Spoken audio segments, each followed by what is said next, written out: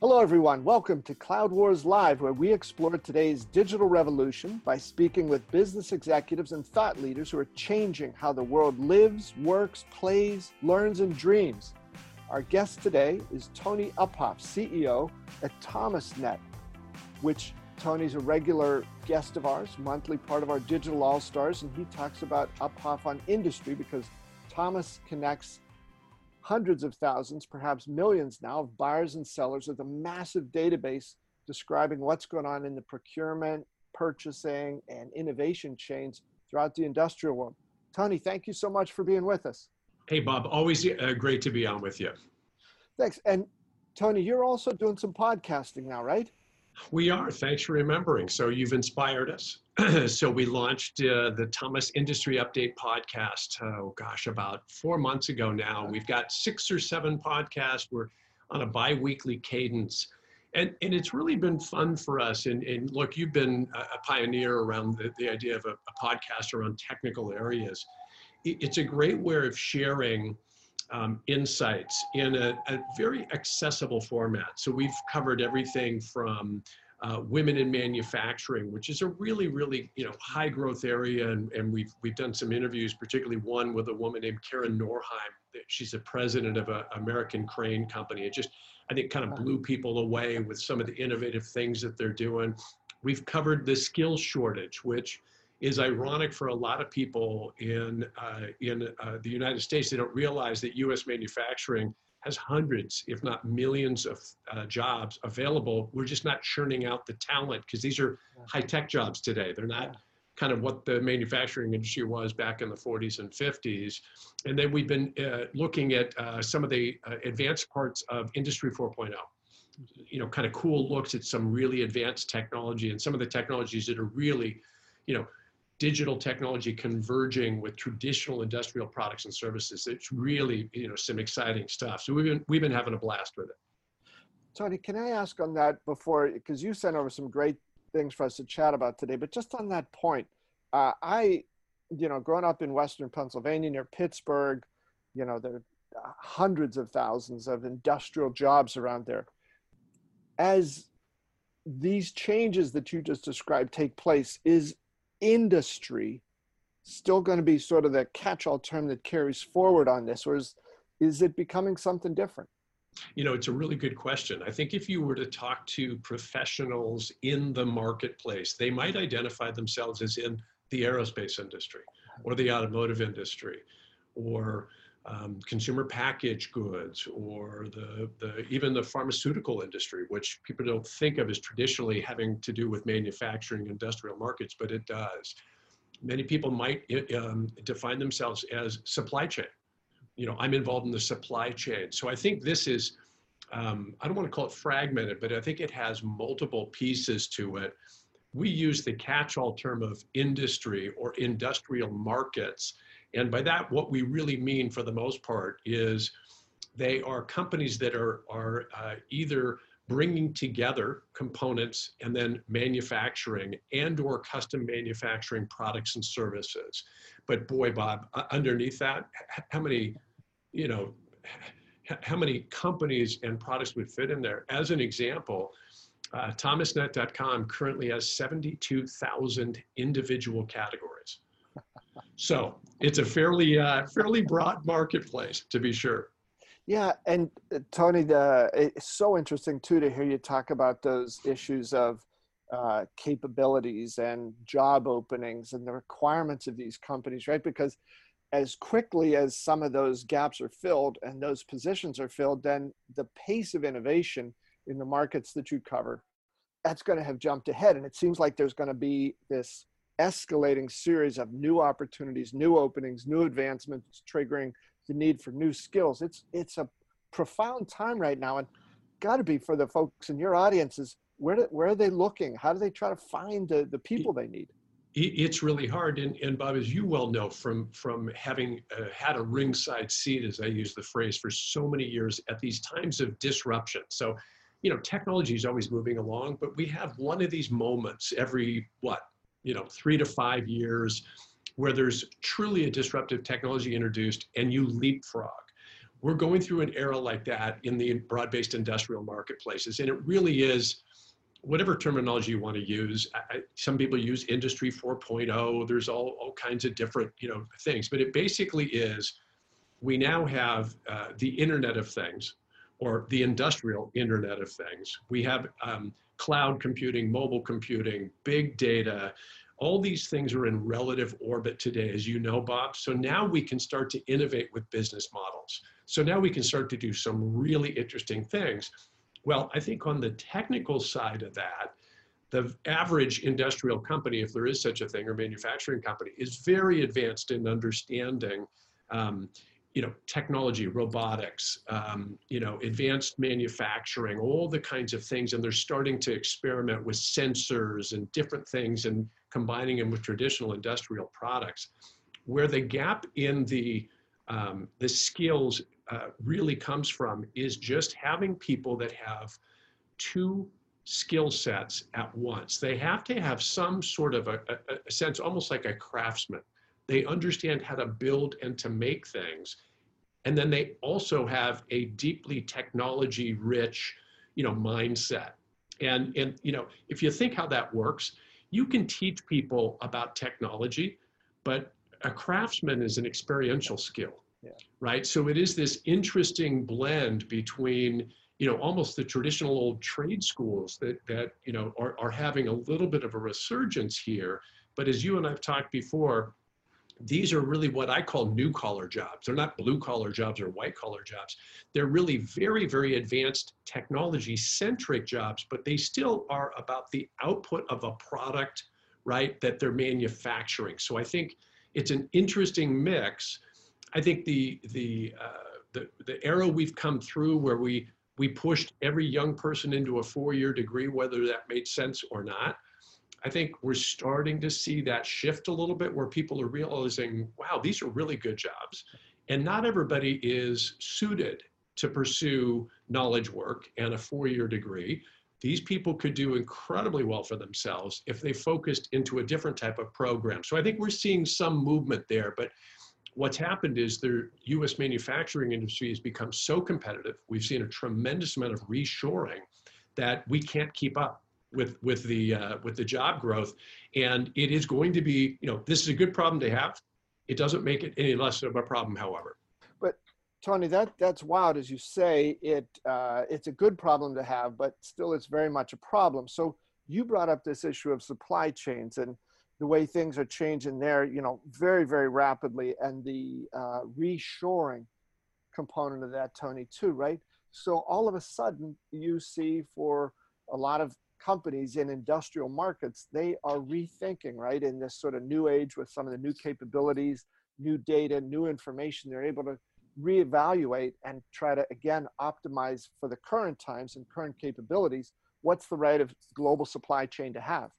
Yeah, it's fascinating because it's the same idea, Bob. We're seeing technology accelerate what we can and can't do with supply chains, and it's mostly what we can do today. And if you think of the era we live in, right? So supply chains are moving very rapidly. I can change them. I can adapt. If something were to break in my supply chain, I can react in ways that before it was so time consuming, and it took me months, if not years, to get these relationships in place. So what's happened is this idea of real-time data, which is not new in other industries. The idea that you would apply real-time data to your supply chain is kind of crazy, but it is now actually happening. So we have examples of customers of ours, Bob, that have dashboards up in like a centralized service area, and they will literally have a physical camera showing all of the different components of their supply chain. So if anything were to happen, they can move in real time. And these things are up 24 hours a day, streaming data back to a centralized source. So it allows them to start to see, boy, do I need to look at a second source or a third source to make sure that it's fail-safe, that my supply chain never goes down, because I can manage it in real time. The other thing, Bob, is it's creating this idea of TCO as applied to a supply chain. And you'll well remember in technology when IT teams woke up one day and said, hey, wait a minute. the price they're telling me it is, and the price I'm actually spending on this is dramatically different, right? The same thing's happening in the supply chain. So this real-time data is giving supply chain managers the ability to understand really what they're spending. I'll give you a simplistic example. Companies are now waking up and saying, boy, I outsourced manufacturing to Vietnam. But now with total cost of ownership, if you will, the supply chain, you know where this is going to go. When you actually pull everything through in terms of how long it takes to ship it back, what I'm spending to ship it back, the loss or breakage, or perhaps, parts that don't show up of the order, right? When you run the math on that, am I saving money or am I not saving money? And how does that really work? So I think what we're seeing is somewhat of a revolutionary time. The other thing is, kind of ripped from the headlines, the tariffs are constantly in the headlines. Here's what you know to be true about the tariffs. You can't predict the impact. We don't know what's going to happen, right? Trading partners the size of the United States and China need each other, but you can't predict the timing. You don't know if a deal is going to be struck or not be struck. We think what is going to start to happen is this dynamic that I'm describing: real-time data, advanced technology, but also the risk of tariffs is getting more and more companies to identify localized supply chains, if not as their primary, Bob, certainly as their backup. And so we think over time, that's also kind of driving some of this continued growth of US manufacturing, because we think more and more companies are thinking, hey, I've got to have a local supply chain to an extent, depending on the industry or business, because I can't risk, complete disruption of my business if a trading partner I can no longer do business with from a cost point of view, based on the tariffs. Tony, I wonder if, with what you've described there and some of the capabilities that Thomas has, right, if that TCO thing is, it's got some years on it. The idea is sound, but a lot of what you're describing here is that plus something else more about opportunity than cost.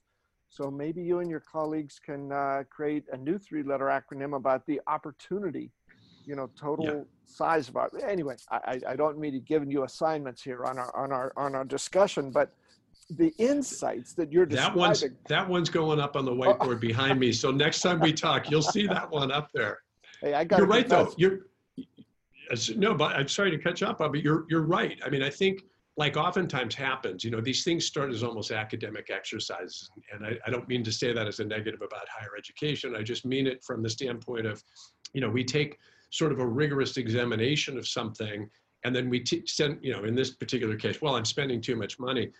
When you actually look at this is, how do I make more money doing this? Yeah. Not just save money. And I think you're right. I think there's a flip side of this, which is really speed to market, flexibility, right? And efficiency is important, but I think at the risk of, if I can sell more and move quicker and beat competitors by being faster to a marketplace, that's always going to outrun a cost savings. And that other point, Tony, that you brought up, hinted at today and certainly talked about before, which is the capability of a lot of industrial market companies to be able not just to sort of crank out whole lots of the same things, but customized, personalized, orders that come in overnight that you don't know what you're going to be making the next day. So it is a wild time, and you think about that. So some of those jobs, the opportunities, the capabilities within the markets and the companies you serve have to be these people who understand, what we used to call, right, that's industrial engineering, but sort of in the modern world. Yeah, well, and as you play that out, Bob, it is kind of fascinating too, because if you think about, you and I have talked before about this idea of digital transformation to business model transformation.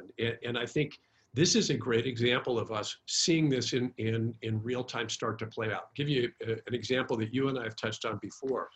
Additive manufacturing, right? 3D printing is creating a really, really interesting aspect of what you and I are talking about. We can put a 3D printing device in a customer's facility.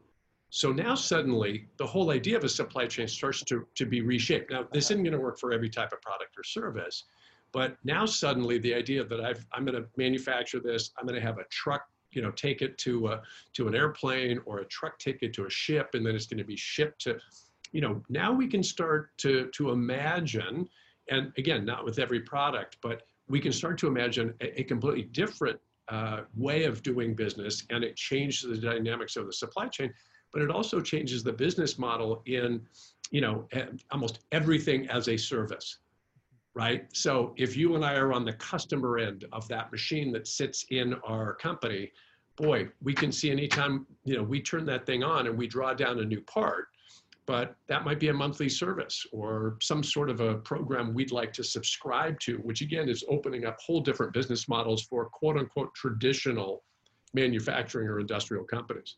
Yeah.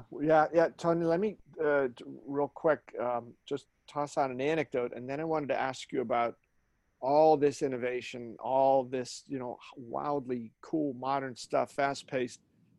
Then you get down toward the end, the B2B payments category. I think you've said still needs some work. But the one supply chain thing I wanted to talk about, and again, this probably goes back 15 or 20 years. But there was, I was talking to the guy who was the CIO at JP Morgan Chase, and he said there was a time at which, looking through some numbers, he was looking at things about happen at an ATM machine when people would go to deposit a check there. And he said, what was the process? He said, well, you'd take a check, you'd endorse it, you'd put it, into a slot. It would sit in something. Somebody at the bank would get it, put it in a lockbox. Later that day, a Brinks diesel truck would come by, pick it up, drive to the next place, pick those up. They drive to someplace. Somebody took it out. But he said he went through all this. He said, there was time, money, security guards, diesel fumes getting spewed out, customers saying, what the heck is going on with this check I deposited? And finally, he said somebody went bing. He said, why don't you put a little scanner in the ATM? And it was something that, as you and I have talked about before, was once somebody says it, it's perfectly obvious. But until somebody says it, it's not obvious at all. Yeah. And I just think that the points you're making here, the issues you're describing, these opportunities that you're highlighting here of what's happening in the industrial markets, where that confluence of data and business models and traditional capabilities and personalized, customized manufacturing. What an interesting time you folks are in. Yeah, well, and to your point, Bob, the other thing is starting to happen, and your vignette is a beautiful one of showing how these types of, if I can call them innovation or disruptive innovations, have happened through history. We're also seeing, small factory or light factory models start to take off, right? So again, go back to the supply chain. If the only way for you and I to get product and goods close to a customer is we've got to ship it from a huge factory that we've got, that's, I'll just use the example, sits in the Midwest and you're a customer out in California, boy, that's tough. That's tough. And then I try to think, well, gosh, could I build a factory out in California? And what I might be able to build is a relatively small, more nimble factory in California. It doesn't take up nearly the space, not nearly as expensive. I could locate it near several customers in a set. So you're seeing that start to break out too, right? Where I think, that doesn't feel like an innovation, but it is, because the technology of making these machines, smaller form factor, higher output, we can start to do that now and bring that, we can get closer to customers as opposed to forcing the supply chain to deal with the customer wherever they are. We can actually bring our manufacturing closer to where that customer is, which by definition, Bob, changes the nature of the supply chain. And then you take that, Tony, with what you talked about a minute ago of the additive manufacturing devices, right? It's almost like there's a spectrum. Pick the point Absolutely. Up or down the line that's most effective. Yeah. Lots of options. So Tony, tell us about this thing as you go through that sort of the far end. So the things are made, it's time for me to pay some. What's going on with B2B payments, and are they as modern as they need to be? Yeah, and Bob, you and I have touched on this before, and I'm always kind of fascinated by this, and I may get the stats slightly off, but I think it's still upwards of 75% of most trading relationships are paid via a traditional purchase order or a traditional check, which just seems astounding to me in the era that we live in. And granted, it's more and more of it's becoming e-invoicing and electronic payments, and there's all kinds of tributaries there. But this isn't happening very quickly, and I'm kind of fascinated by it. So we're watching a series of trends here. So what is used in the industry all the time is this idea of quote to cash. And if you think about quote to cash, right? I'm a manufacturer, I give you a quote, you agree, we sign, and then you're paying me for that transaction. If you think about it and just visualize it as a continuum, it's the last 25 or 30% of something else. And so what's starting to happen is companies are now starting to look at this idea of interest to invoice, right? And we've talked about Qualtrics and SAP, and you're seeing more companies trying to put the whole playing field together. We're starting to see some things in the payment area that we think will start to bring these disparate pieces together, and may very well, I wouldn't predict a dramatic acceleration, Bob, but may make it easier to bring the idea of digital payments and e-invoicing together, because you're going to see, pardon the expression, a bit of a cliche, but you're going to see more of the customer journey, right?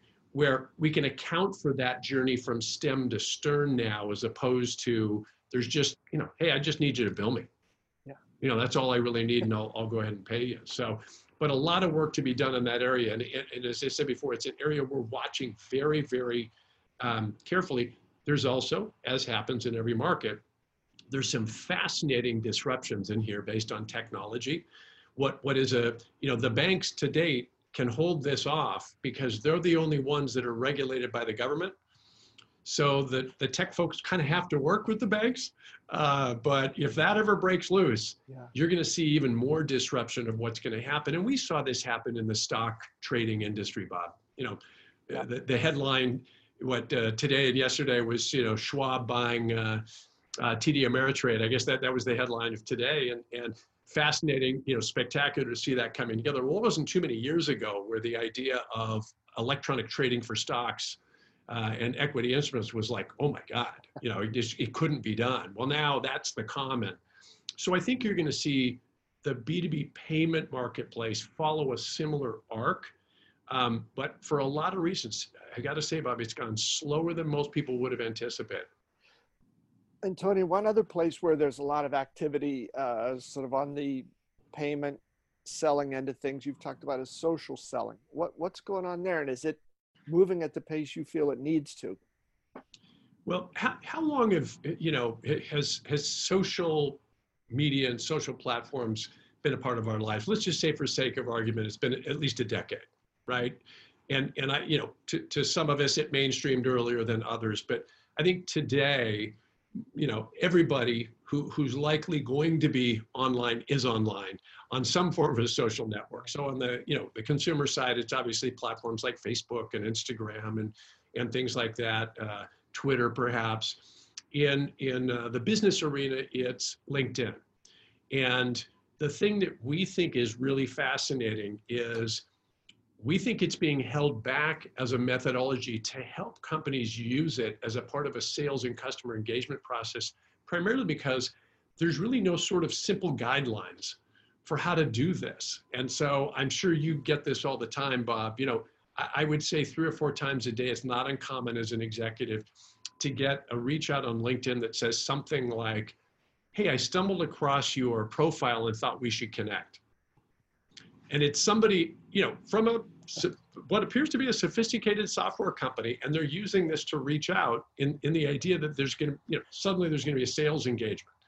So imagine you're at an industry trade show and you see the CEO of a customer company and you walk over and go, hey, I just happened to stumble across you. I thought it'd be great to connect with you, right? And so I think we're at this funny time where these tools and platforms could be very powerful. We see this on our own platform of ThomasNet, but of helping companies understand, how do you present yourself? How do you engage today with prospective buyers of your products and services?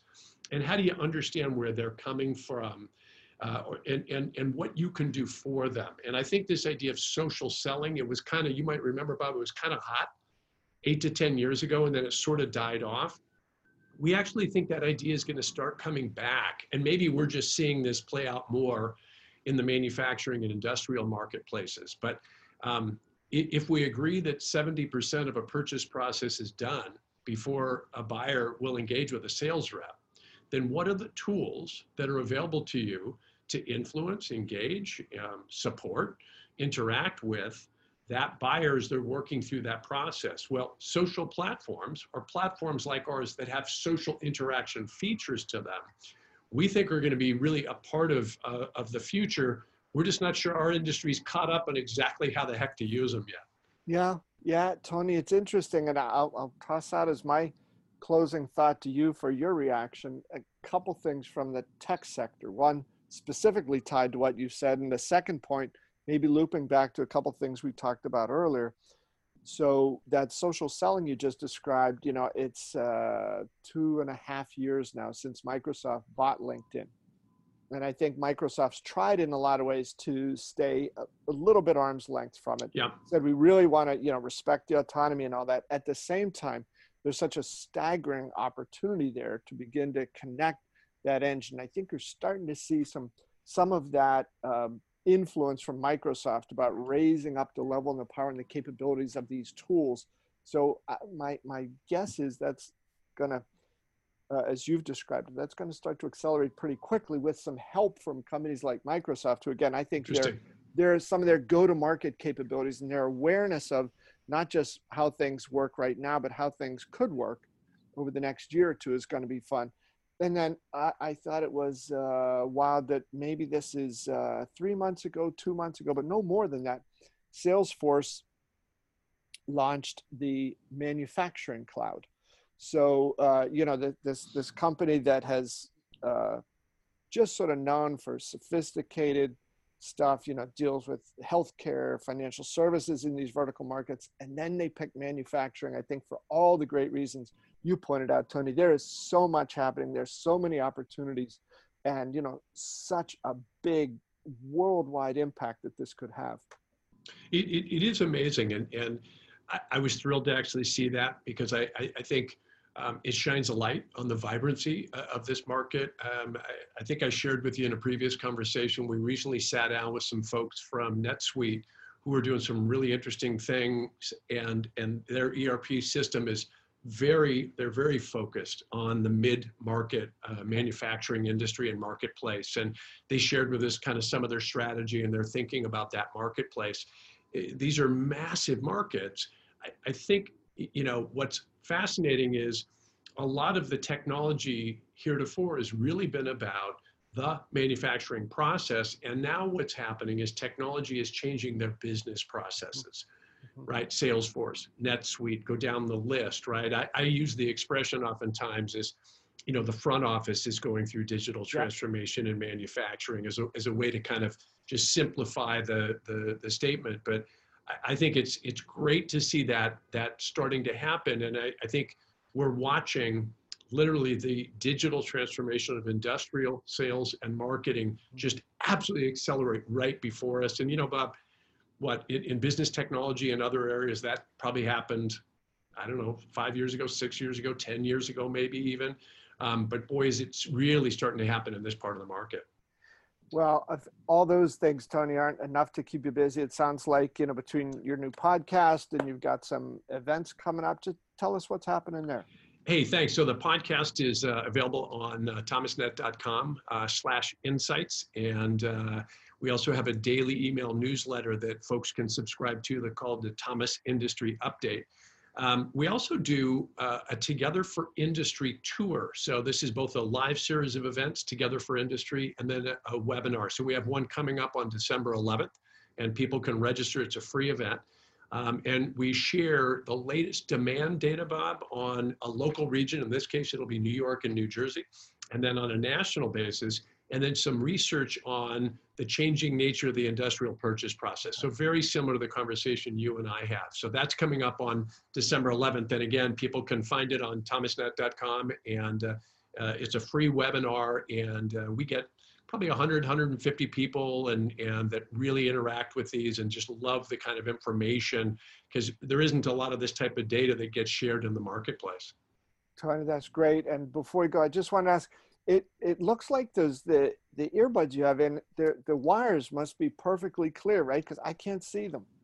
There's a new technology, Bob. It's called wireless. No way. I'll send you a link to some reading you might do about that. And, I do like the wired look for you.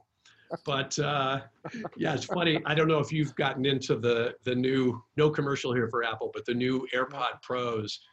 I have to say it's impressive primarily because they've figured out how to do noise canceling in an in-ear, small form factor headphone. I mean, it's just remarkable, the quality. And I when I got them, I thought, okay, I got to really check this noise canceling out. If you haven't tried them, it will blow you away, the sophistication these have. It's really remarkable. All right, Tony, great. Thank you for that, for your gentle nudge to me into the 21st century. I just want to, for a Whoa. little personal cred. Whoa. Okay. That's all. All right. But So what Tony, you're saying, there's an upgrade to be had to the iPod Pros, there's perhaps for the always holiday upgrades. season. There are always All right. upgrades, Tony, and that's one of the things we're here for. And thank you for alerting us to that. And Yeah. always good to have you, Tony. Really fun stuff. Such an interesting time now across the markets that you and Thomas Net are serving. Thank you, Bob. Always great to see you. I think we're going to get a chance to hang out a little bit next month in the beautiful town of Pittsburgh. I believe so. That should be wonderful. And to all of you folks, thanks for being with us. Look forward to seeing you next time on Cloud Wars Live.